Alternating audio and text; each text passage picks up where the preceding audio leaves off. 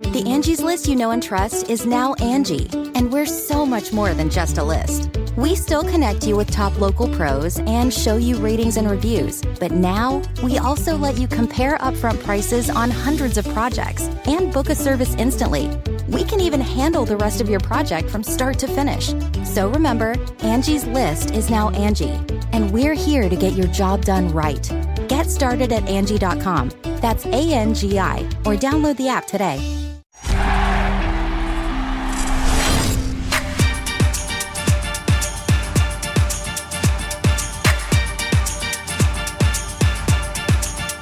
Hi, everybody. Welcome to It's Okay to Ask Questions. Why, DS? Because it's always okay to ask some questions. Yes, ask those questions.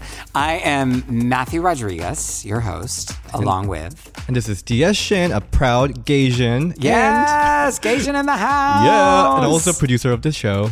Yes, a very talented producer, might I add. Welcome to episode 2. Can you believe it? We've made it this far. Second episode. Last week we had Shea Coulee, and now we have the one and only ER Fightmaster, who this was a person that I was not familiar with before sitting down to learn about them. One of our good friends here in the building, Aaron, works for NBC, suggested ER as a possible guest. Oh. And I was like, okay, let me deep dive on this person. And I fell in love. Had you heard of ER? I did, because of the whole news of the Grey's Anatomy, which we'll talk about. Right. Do you like Grey's Anatomy? So, I liked season 1. Is that where Sandra Oh was there? That's where it ended. Okay. That's where it ended for me. I mean, I like Grey's Anatomy. It's a wonderful show, and the staying power that it's had. Yeah. I mean, those fans are rabid. And I think it's when I went back and watched the episodes that ER is a part of, I was so impressed with how strong the show still is. Really strong. And I've seen way too many fan edits at this point. I feel like I know the whole romance storyline. I love it. Well, so to elaborate on what you're talking about, ER plays a non-binary doctor on Grey's Anatomy. First ever, and probably one of the first non-binary characters on major network television ever. Right. And they have this relationship on this series, and it is so hot and heavy. And everybody on TikTok and Instagram and all the feeds went nuts for it because it was representation that we have not seen. Absolutely. But also, the scenes are very hot. Well, I mean... At the end of the day, it doesn't matter who's doing it. You just want to see somebody doing it. Sexy time. Sexy time. Yeah, so ER, I mean, before that, they had this incredible career in improv here in Chicago at the Second City, which, I mean, if you haven't heard of the Second City, I don't know where you've been living, but I heard of this venue long before I ever moved to Chicago. It's one of the most, it probably is the most world-renowned improv stages. And ER was just at the top of their game when they were there. Are you an improv fan? I obviously cannot really do improv. That's why I'm like kind of confused why I'm doing podcasts right now. But well, because you're smart. Thank you. But I love people that are great at improv. Is improv big in Korea, which is where you're from? It's not. Not at all. No, they don't roll like that. We like everything. No, I don't know. We like everything meticulously planned. Okay. I don't know. Definitely. Improv is very American thing. Okay. Stand up, very American thing too. And so then we just salute ER Fightmaster, one of the most American people out there. Then, Americana, right? Americana, right there. But when we sat down for this interview at the Old Town Ale House, which is an institution here in Chicago, and we thank them for letting us use their space, I was so floored at the end of that conversation because ER is a soundbite machine. You were there. I mean, everything they said was so clear and easy to understand. And I walked away being like, I certainly learned something from this person. Absolutely. When it comes to the non-binary and discussing gender, explained it to me, and I think you'll find the same as you're listening, explained it to me in a way that was so digestible. Right. It wasn't preachy. That's the thing. Nothing was preachy. It was actually quite understanding from the other side, the way they shared their thoughts. What stand out to me was that they're a superstar. They're on TV, like this huge role.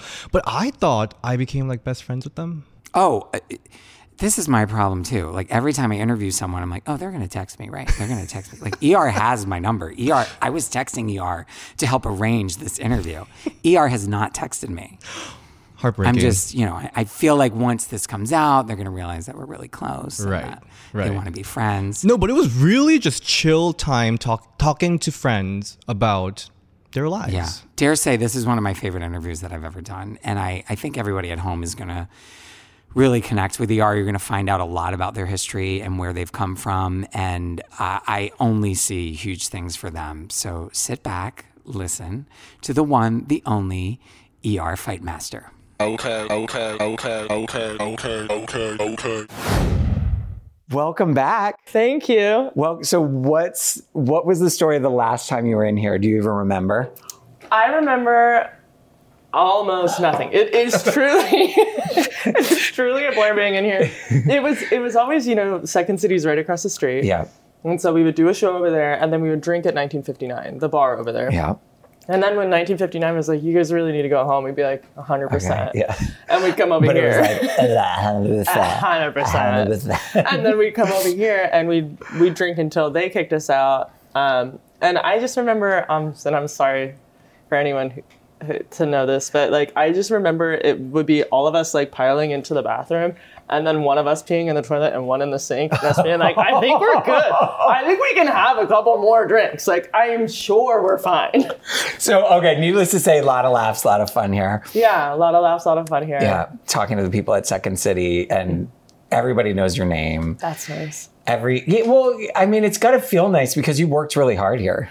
Yeah, I being an alumni of Second City was always part of the dream. I had come here from Cincinnati, Ohio, and I had actually seen a show with A.D. Bryant.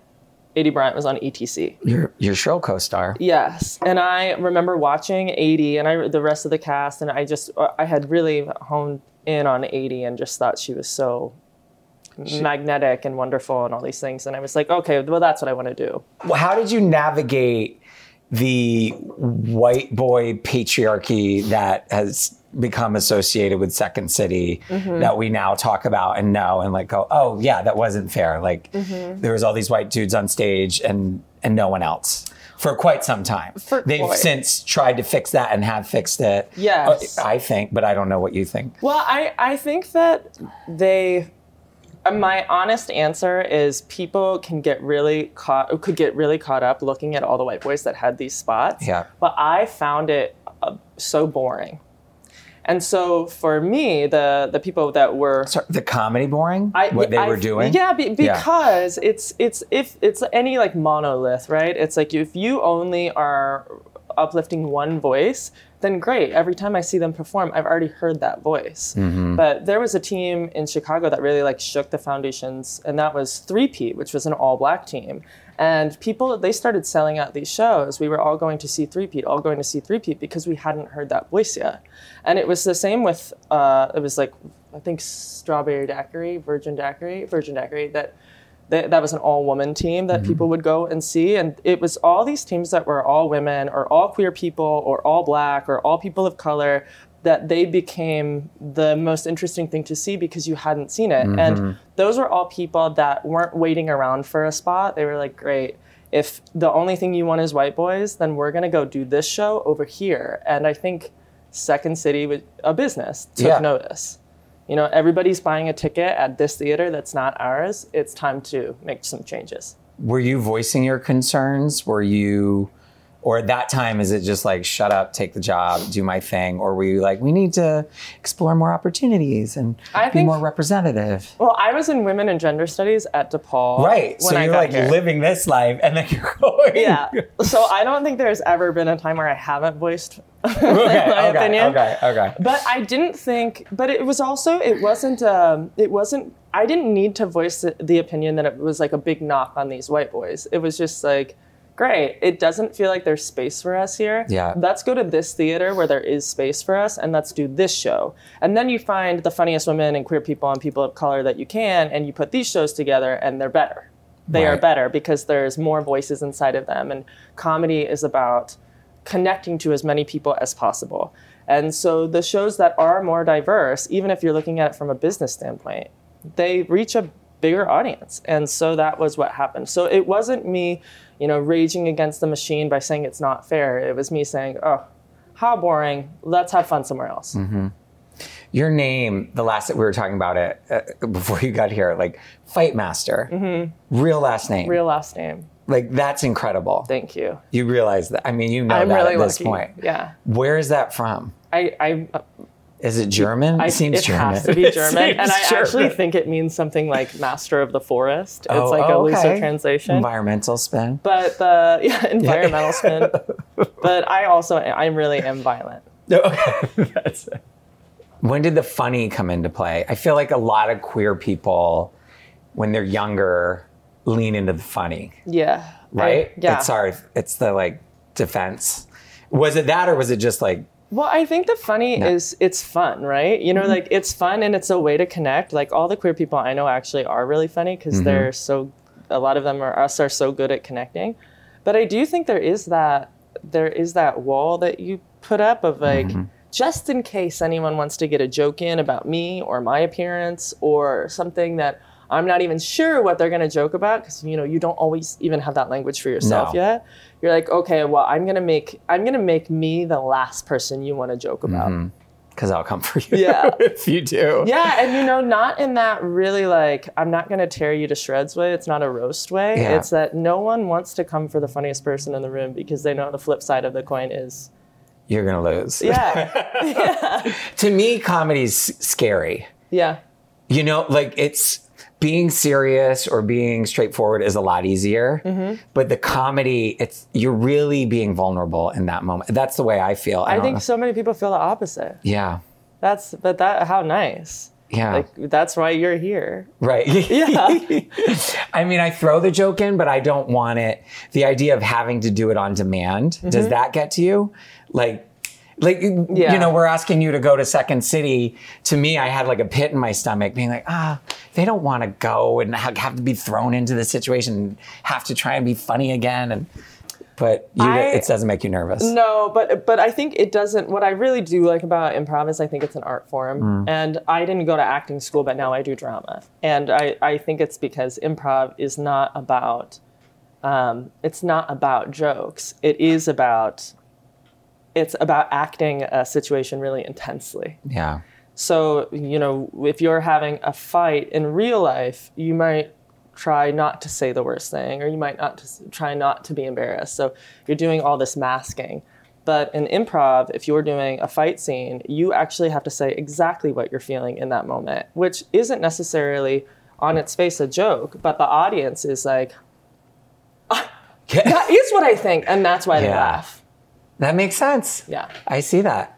Yeah. When did you start playing with the I'm gay, I'm different from other people? When was that evident to you? The minute I started women and gender studies. So I was 19, I guess, and I had... Oh, not till later. Not till later. Really? I had... In the middle school, high school? No. Were you just playing the game? I had no idea. I grew up at a time in Ohio. I think it's hard for people that are younger than us to believe these things, but I grew up at a time in Ohio where there were no gay people. Yeah. We just didn't see them. And they weren't even, in a lot of ways, the overt butt of the joke. You know what I mean? It wasn't a bunch of slurs all the time. It was every once in a while, some dad would be light in his loafers, and that would be an insult that you would hear, or you would know that a woman was a lesbian because she wasn't conventionally attractive, would be, so all of these negative associations with gay people that you're never seeing or meeting. And so I actually was in a relationship with another teenager at the age of 15. It was a queer relationship, but we didn't even know what we were doing. Right. Because... So you were there, but you weren't there. Yeah. It's just kind of... would not have known the language that it was gay. what we were doing. See, I had the same thing, and I said, Really? I'm gay, but I honestly didn't know what that meant. Yeah. You know what I mean? Yes, like there I was a very clear gay moment happening. And I said, I think my brother came home and I said, I'm gay. He can't know I'm gay. And I did not know what that meant. That was like 7th grade or 8th grade or something. Interesting. And didn't know what it meant. Do you and remember I having crushes? that. No, I never had crushes. I never looked at men and thought, I had crushes on women, like Tiffany from Saved by the Bell, whatever her name, Kelly from Saved by the Bell. Yeah. But didn't know. I didn't. I feel like I became asexual up until college. Yeah. Well, we do that to ourselves, I think, a lot. Or did you find yourself doing that? 100%. Yeah. I was like, all my friends are such idiots. They're they're so boy obsessed. But it was like, no, you're just not at all boy obsessed. And the only men that are like, well, they're gorgeous. I dress like them. Right.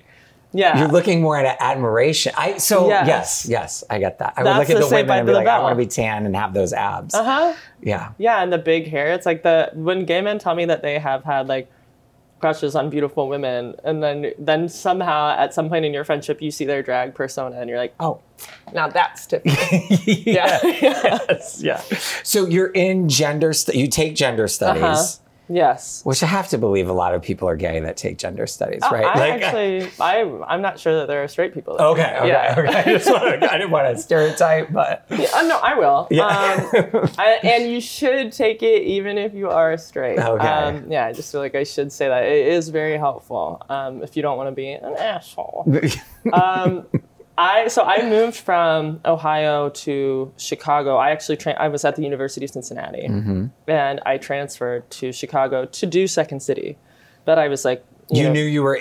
How does it work? Do you have to audition for Second City, or do you just get in? It's classes. Okay, so you pay and they let you. Yeah, exactly. You're paying for classes, and I transferred to DePaul so I could do the Second City stuff. And while I was at DePaul, I took one class with Professor Robin Mitchell, and I cried the whole time. It was a women and gender studies class, and I just cried the whole time. But I think in class or privately, or all the time, like legitimately would be in the class crying, and it was such a visceral unlearning process. Like I had grown up in a really white space. I had grown up around all middle to upper class.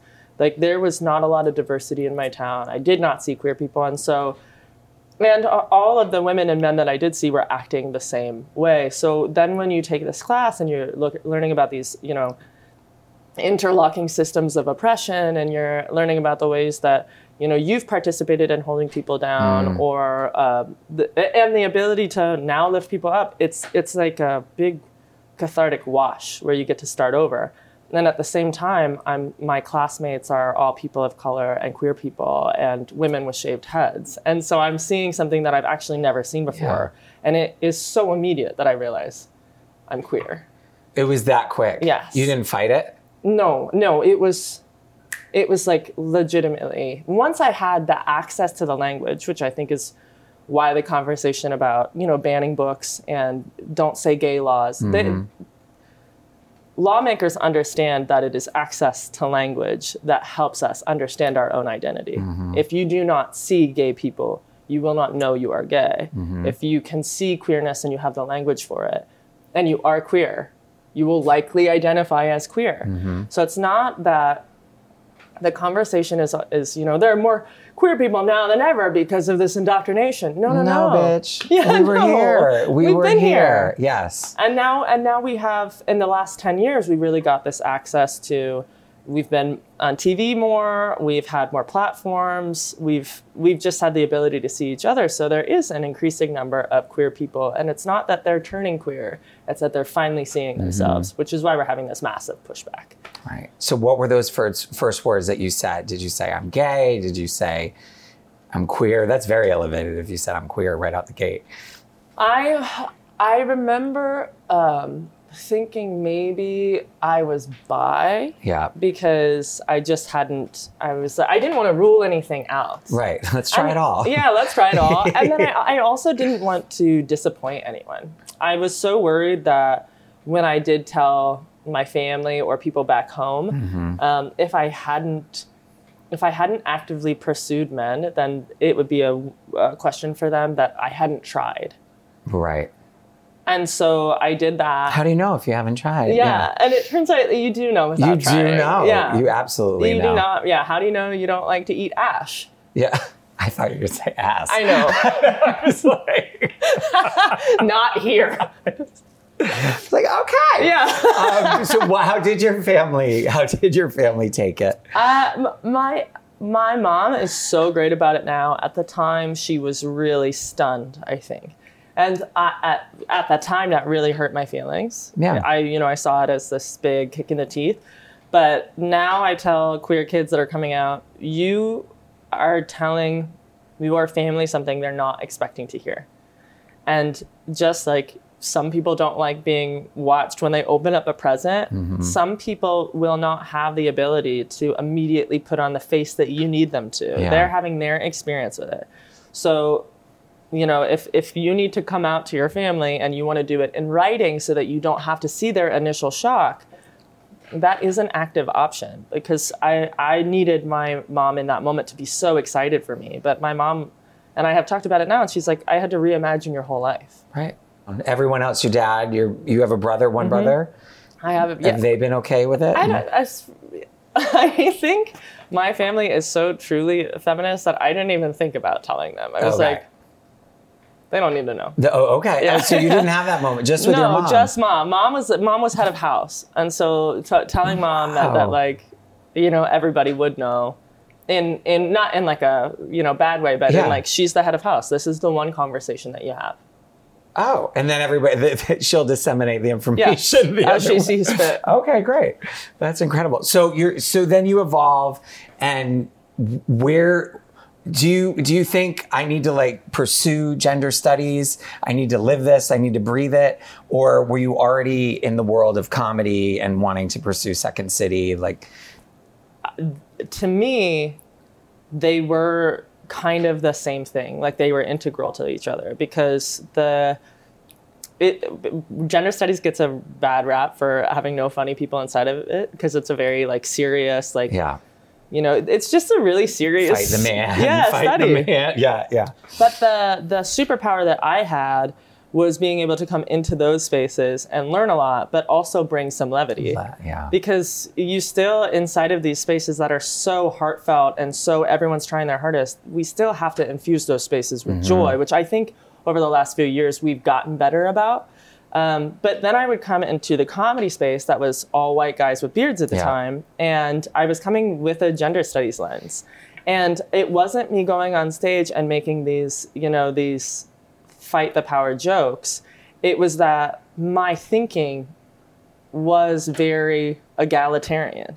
Like Explain that. I'm not that smart. Egalitarian. What's egalitarian? It's not always, to me, about going into the scene and talking and saying point blank, I'm a feminist. It's about being a feminist and being in the scene. Because the things that you talk about and the things that you joke about, they are probably less offensive. They aren't meant to alienate people. They aren't meant to dominate.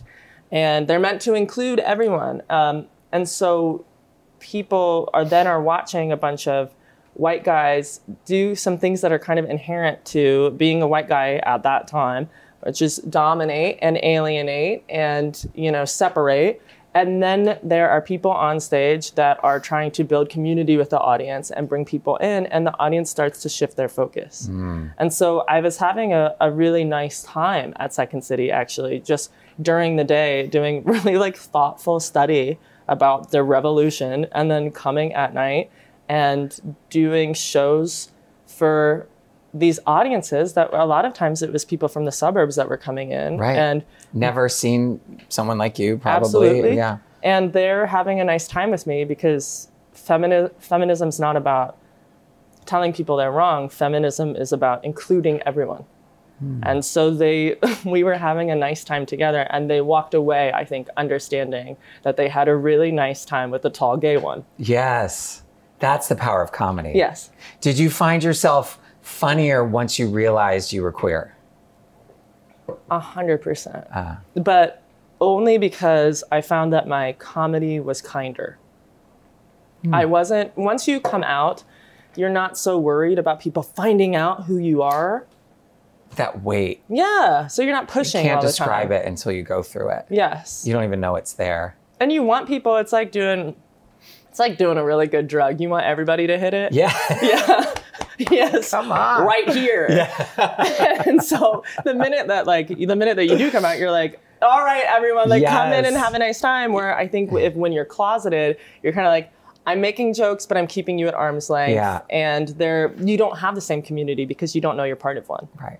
Once you come out, you forget how hard it was to come out. Absolutely. And then you look back and you go, oh shit, that wasn't so bad. Yeah. Oh my God. And then it's all older queers sitting there with young people. You have to tell them. Yeah. They're like, sweetie.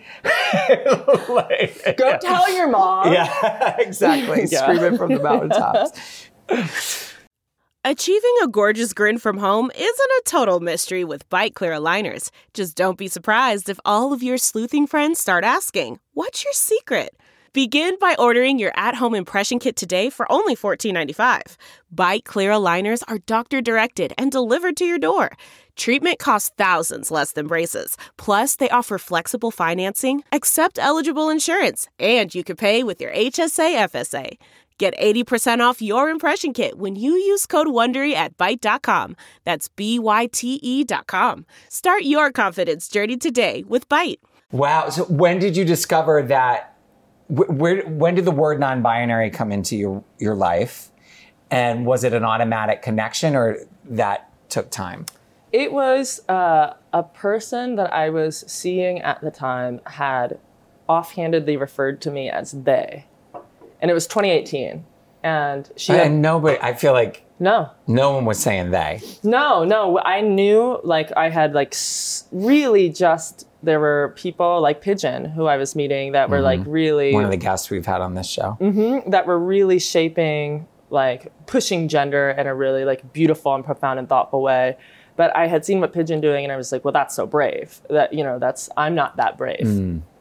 And then when this person that I was seeing referred to me as they, I was like, but that's been it the whole time. You're like, that's the wrong grammar, though. Did you? That grammar is off. Did you have that moment? Because so many people come back with that, well, it's not the right grammar. Uh-huh. And that's why they have trouble with it.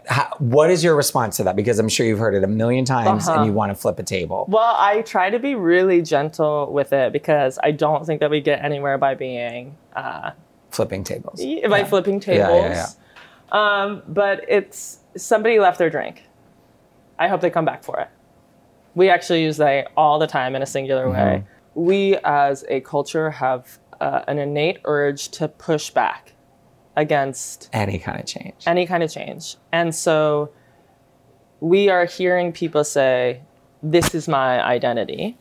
And I want you to see me. Mm-hmm. And so I'd appreciate if you would, accept my identity. And people are going, wait, what? No, the grammar is not right. Well, even if the grammar was incorrect, somebody's telling you who they believe that they are. That should take precedent. That should be the most important thing. So whether the grammar's right, which it is, or the grammar's wrong, somebody is telling you what they need to feel respected by you. For me, that's the most important thing on earth, is making other people feel like their humanity is being fully respected and seen.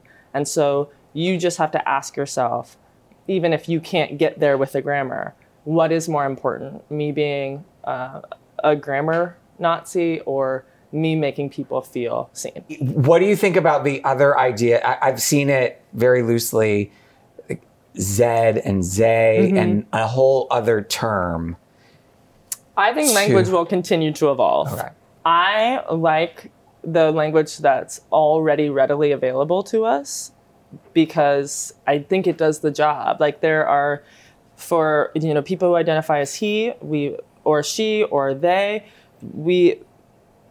their gender is just so vast that I think those three words could work right now. But I also think that we are part of, we are a species that has brains, and we are creative, and we are thoughtful, and we are engineering, and we are pioneering. And so if other language becomes used or available, why not? We are not here very long. I'm not going to get caught up on Zed. Right. You start getting into this other world of film, which is so different than the stage. What was that exploration like, and did it feel comfortable right away for you? The first thing that I did on TV that I knew was gonna be on TV was Shrill. And that was with Adie Bryant, who was also the first person I saw on stage at Second City. What does that feel like? It was really like, for lack of a better word, it really felt like godly, where it was like, here's this like profound moment for me of me having this conversation with self of, I want to do what that woman is doing. And then that woman, 5 years down the line, asking me to be on her show. Was that how it went down? Yeah. Yeah. She called you and... Yeah, I had flown out to Portland actually to see a friend of mine who had booked the first season of the show. And I was hanging out with the cast, and they had just met each other for the first time. So they were all meeting each other, and they were all kind of like quiet and nervous. And I was like, well, I'm not even supposed to be here. So I kind of like was like making sure that they were having a good time. And I took them to a restaurant, and then we went to a bar, and then we ended up at these, like, Portland has the best strip clubs. Oh, I didn't know that. It's all the dancers are really hot and queer. Okay. And I'm going to Portland. Adie at the end of the night had looked at me and said, you were supposed to be here. And then they shot the first season, and at the beginning of the second season, I got a call. Wow. Yeah. That's special. It was awesome. And then was there a discussion about what your character would be like and how they would present themselves? Because they were non-binary, correct? Yeah. In the first season, actually, I had just privately started coming out to everybody, because I think that was like 2018. Coming out as non-binary? And when I got the show, the first things that you do on TV, you're so just like grateful to be there. Yes. And so when I saw that it was written as she, her, I didn't say anything. And then, but behind the scenes, when I was hanging out with everyone started to pick up that it was they, them, and I was non-binary. And Adie pulled me aside at the end of the season and was like, is this a change you'd like? And then I came back in the third season, and M was they, them. Simple as that. Yeah. How intuitive, and to know and to pick up on that. Yeah, she is incredible. She's one of those people that you really get, you're really lucky to work with, because she's an artist and a good person, and everything that she works on, every space that she's in, she makes it better. So I have to believe that was an incredible experience. Yeah. The show is brilliant. And for a chance to you to portray a character like that, not common. No. Not common at all. No. And for that to be one of your first major role. Definitely first major. Did you realize how special it was? And were you devastated when it ended? Yeah, I was devastated when it ended. I was also devastated when it ended because I didn't know that it was ending. And so we, anybody who's watched the show, it ends on this kind of like cliffhanger note, and people will come up to me and be like, do you think Fran and M stayed together? And I'm like, yes. In my heart and in yours. They're together. Isn't it incredible, though, how people connect to these characters, and then you see why it's so important? Yeah.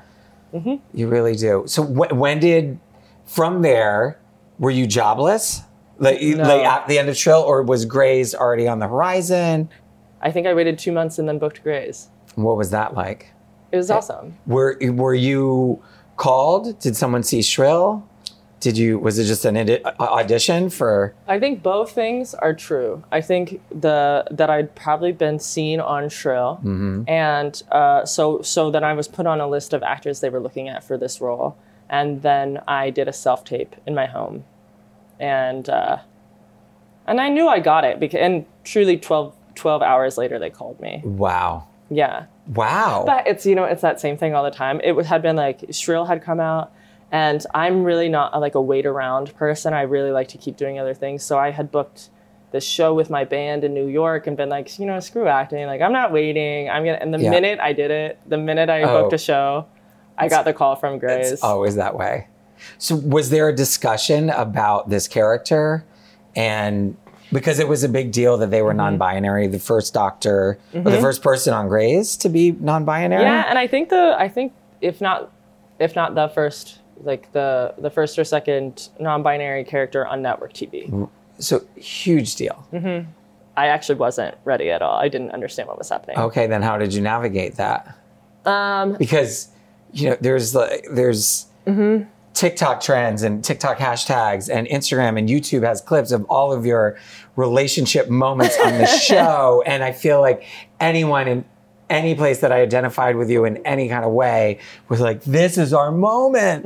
This is it. So that's all coming at you, where you're probably just trying to like do a good job at that point. You're coming into the show that's been in it's what, it was his 18th season when you joined. Yeah, but the thing that is also true was I had been a touring comedian for a long time. And so even though I hadn't been on anything as big as Grey's, I had always known that a thing that made me happy was going in front of audiences and them thinking that maybe my identity at first wouldn't be attainable or understandable, and then over the course of a show creating a relationship with them. So I actually never had the illusion that I would just be an actor and not be an activist. I knew that they would happen at the same time. That season 18, that, falling in love on camera, and showing a lot of people what non-binary was, but also that non-binary people could be loved, was like this real spiritual experience. And Grey's is always a wild ride. You never know what's going to happen with your character, but season 18 specifically was just, I will hold in my heart for a long time. It's like, this is the power of representation. You mentioned something in an interview, and I thought it was so powerful, and I'd love to hear you describe it again. You divide gender in two ways, spiritually and culturally. And I'd love for you to dive into that and tell me what that's like. For me, I think about gender as gender is different across all cultures, right? So the way that we express gender in America is different than in India or in other parts of the world. And so you can see in those ways that it is cultural. Just like in other countries, it's okay for men to cry. It doesn't harm their masculinity. So we can see actual explicit examples of it being different in different places. That means it is a cultural thing. And American cultural gender is pretty traditional and can be a little violent. We have our ideas of women's work and how women should behave and being a submissive party. And then we think of men as dominant and aggressive and the head of the house. And that's not innate. You are not born with those things as part of your body. That's a cultural institution that's laid upon us, and we call it gender. But for me, gender is energetics. There are people. That's the spiritual. Yes, it's this because there is something that is true about there are feminine traits and there are masculine traits. But the part that's not true is that feminine means woman and masculine means man. That's the part where we miss the boat a little bit. We can see across all different religions that there are different gods that have traits, that gods that are presenting as women or gods that are presenting as men, that have these male gods have these very feminized traits. And we don't think of them as weak because that's our own projection of gender. That's our own American culturalism. So when I'm experiencing gender, I'm experiencing the energy that is honest to me. And so that looks like a rejection of American culture, which is why I think we push back against queerness and transness and non-binary. We push back against all of these queer identities because they are a rejection of the idea that because I am born with certain genitals, I will dominate. And because I'm born with these genitals, I will stay in the home. I don't think any of that is real. I think that is meant to maintain rules that benefit a system that is actually not benefiting any of us. How do you begin to break that down? I think that you're seeing this massive push to regulate trans bodies and queer bodies right now because we're no longer working for the system. We're saying, hey, this system of I belong here because of my genitals and I am an overlord because of my genitals. That system is ridiculous and it's not working for us. So we're going to go into our own communities and we're going to find our own joy. And I think that the powers that be are looking at that as a real threat. Mm-hmm. It's a threat to the way that we see labor in this country. It's a threat to the way that we see childcare in this country. You know, how will men work and how will women take care of the children if they are happy with exactly who they are? If they are not beholden to gender roles and stereotypes. Mm-hmm. And so trans people are an actual threat. They are a threat to capitalism. They are. And so we are seeing a capitalist nation make it illegal to be trans. It's become the new gay marriage. Yeah. Right? Because gay marriage was the thing that got everyone riled up. Mm-hmm. That's true. On the right. Mm-hmm. It was like, oh, they want to get married. Mm-hmm. What are you talking about? And then now that's gone.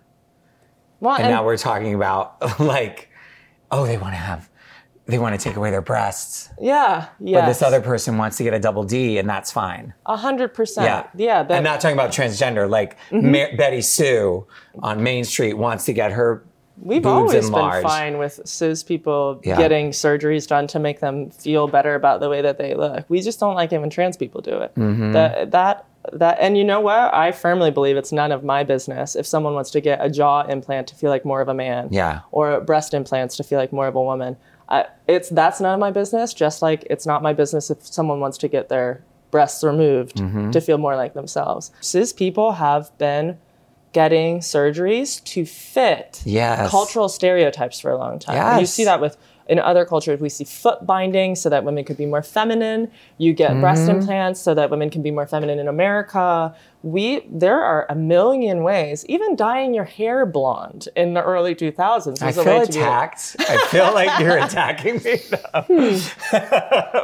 But it's all made up. It's all made up scenarios. And if we were going to judge something, that would be people getting surgeries done to fit into a culture instead of a group of people that are getting surgeries done to fit in with themselves.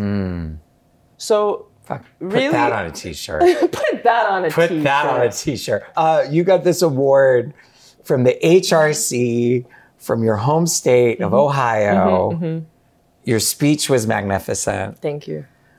What did you feel? Is that that must be the true meaning of full circle? It's so interesting to see how Cincinnati is just a completely different place than where I grew up. It doesn't even feel like I'm going home in a lot of ways, and it's definitely all for the better.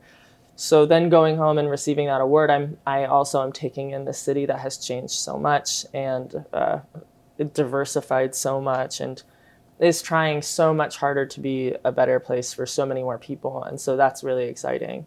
It felt nice to, in that speech, address trans and non-binary kids. Because I do think that the power of representation is that a lot of these kids are being separated from the ways in which they can see themselves, right? It's the same conversation we were having earlier. It's like, I grew up, I could not see myself, so I did not know that I was gay. The reason these kids are attached to me when they watch Grey's Anatomy is because they're seeing themselves for the first time. It actually doesn't have anything to do with me. And now they're being separated from queer programming. We're cutting a bunch of queer characters. We're getting rid of a lot of queer people behind the scenes. We're making laws. We're trying to get them out of sports. We're doing all these things that are trying to separate them from their identity. And the reason that we're doing that is because they have the most powerful identity. There is nothing braver than being a trans kid. And it's not because they're doing something that they're trying to get attention for. The revolutionary part of what trans kids are doing is that they know exactly who they are, in spite of an entire world telling them exactly who they should be. And they are choosing to receive violence in order to be as true to themselves as they can. And in that HRC speech, I just had to tell them how proud I am of them and how much I love them. That's special. You're a superhero for them. Well, thank you. You are. No, it is. They need someone to be their voice because they don't have it yet. That's crazy. It's weird to be it's weird to be queer in America right now because we are getting all these concentrated attacks. And it's just like any community, you know, we all love each other. We have our barbecues and we have our meetups and we go to our drag shows and we read our books and we fight and we fall in love and we have family and we have our pets. We are human beings, and our communities are just like people of color in America are being attacked. Queer people are being attacked. We are, for some reason, we have chosen this point in America right now to attack everybody on the margins. And it's a waste of our time. We don't have a lot of time here, but it's also a waste of everybody's time that is attacking us, because while they attack us, Such a waste of their time. they're not celebrating their own lives. No. It's lashing out. It's not taking time to like celebrate what you're doing. You're worried about what other people are doing. Yeah. Yeah. This show is titled It's Okay to Ask Questions. I wonder, what question have you been asked time and time and time again that you always have to go back to? I mean, the real one I get all the time is basically, what is non-binary? Yeah. And I try to explain that when I was hearing the name that I was given by my mom before she knew me, which was a very Knew you as a human being as an adult. There was a sharpness of not being known. And so for a long time in my life, people were calling me Fight. And I loved that because it was this genderless name. And then when I asked people for they, them, some people started calling me by my birth name again, as if to say, like, you're asking me for a big change? Well, I know who you really are. And the fact of the matter is, no, I know who I really am. And I don't feel like a woman, and I don't feel like a man, and I don't feel a minor discomfort when I'm mistaken for either. I feel dysphoria. I feel like a human being. And just like some people feel really grounded in their womanhood, and some people feel really grounded in their transness, I feel really grounded just being a human being. I'm rejecting the binary. Fuck. That's beautiful. So that's my answer to the question I get all the time. That's a good answer. That's a good answer. Thank you so much. This was so much fun. Thank you so much. I loved it. Thanks for your honesty. Absolutely. Yeah. Wow. Mic drop. Mic drop. I feel really grounded just being a human. I'm rejecting the binary. Right. It couldn't be clearer. Yeah. I mean, so many people complain about this, like, binary, Z, they're confused. But like that answer just clears all that. It's it. Just accept people for who they are, who they want to be, and move on with your day. It's not that hard. It's not hard to be a nice person. Stop being asshole. And here's the thing. I'm not going to pretend that I was perfect and got it right away, because I didn't. Agreed. But I feel like I've tried to put the work in and understand it a little more. And it took some time, but now I really get the discussion and understand that it's not that complicated. Yeah. It's really not. It's really just the bullshit that we have in our own head that prevents us from wanting to like believe someone when they tell us who they are. What do you mean? What do you mean what do you mean you want to go by she now, or you want to go by they now? What does that mean for me? It doesn't have to mean anything for you. And I think that's why this conversation was so strong, because they really get to share their experience. And I love the part when they talked about how they were just crying for every time when they were in that gender studies class, because it's a life-changing experience for them. So just respect them. Respect. That's what it's about here on It's Okay to Ask Questions. What I love that we did with ER is I was so happy to do this. We actually got to go to the second city after the interview, where they went up on stage like the old days and performed. And we have some of that footage in our TV version of this wonderful interview. And you can go to NBCChicago.com and type in It's Okay to Ask Questions. They also eat the entire lemon. Oh, right. That was quite a thing to watch. That is true. So you do not want to miss that. No, you just got to go and know that ER shoves a lemon, rind and all, into their mouth and eats it. And I was like aghast. And you liked it, right? I clutched my pearl. Well, you have to watch to see if I liked it. Okay. I don't know if I liked it or not. Everybody, please subscribe to It's Okay to Ask Questions because it is. Bye, everybody. Have a great day. Bye.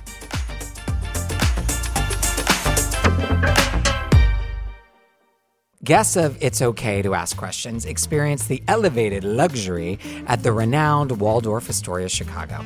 Here, guests looking for the ideal urban escape will find elegant suite options, including terraces with sweeping city views and in-suite fireplaces for intimate evenings. With grand amenities and world-class eating and drinking venues, the Waldorf Astoria, Chicago offers an unforgettable destination.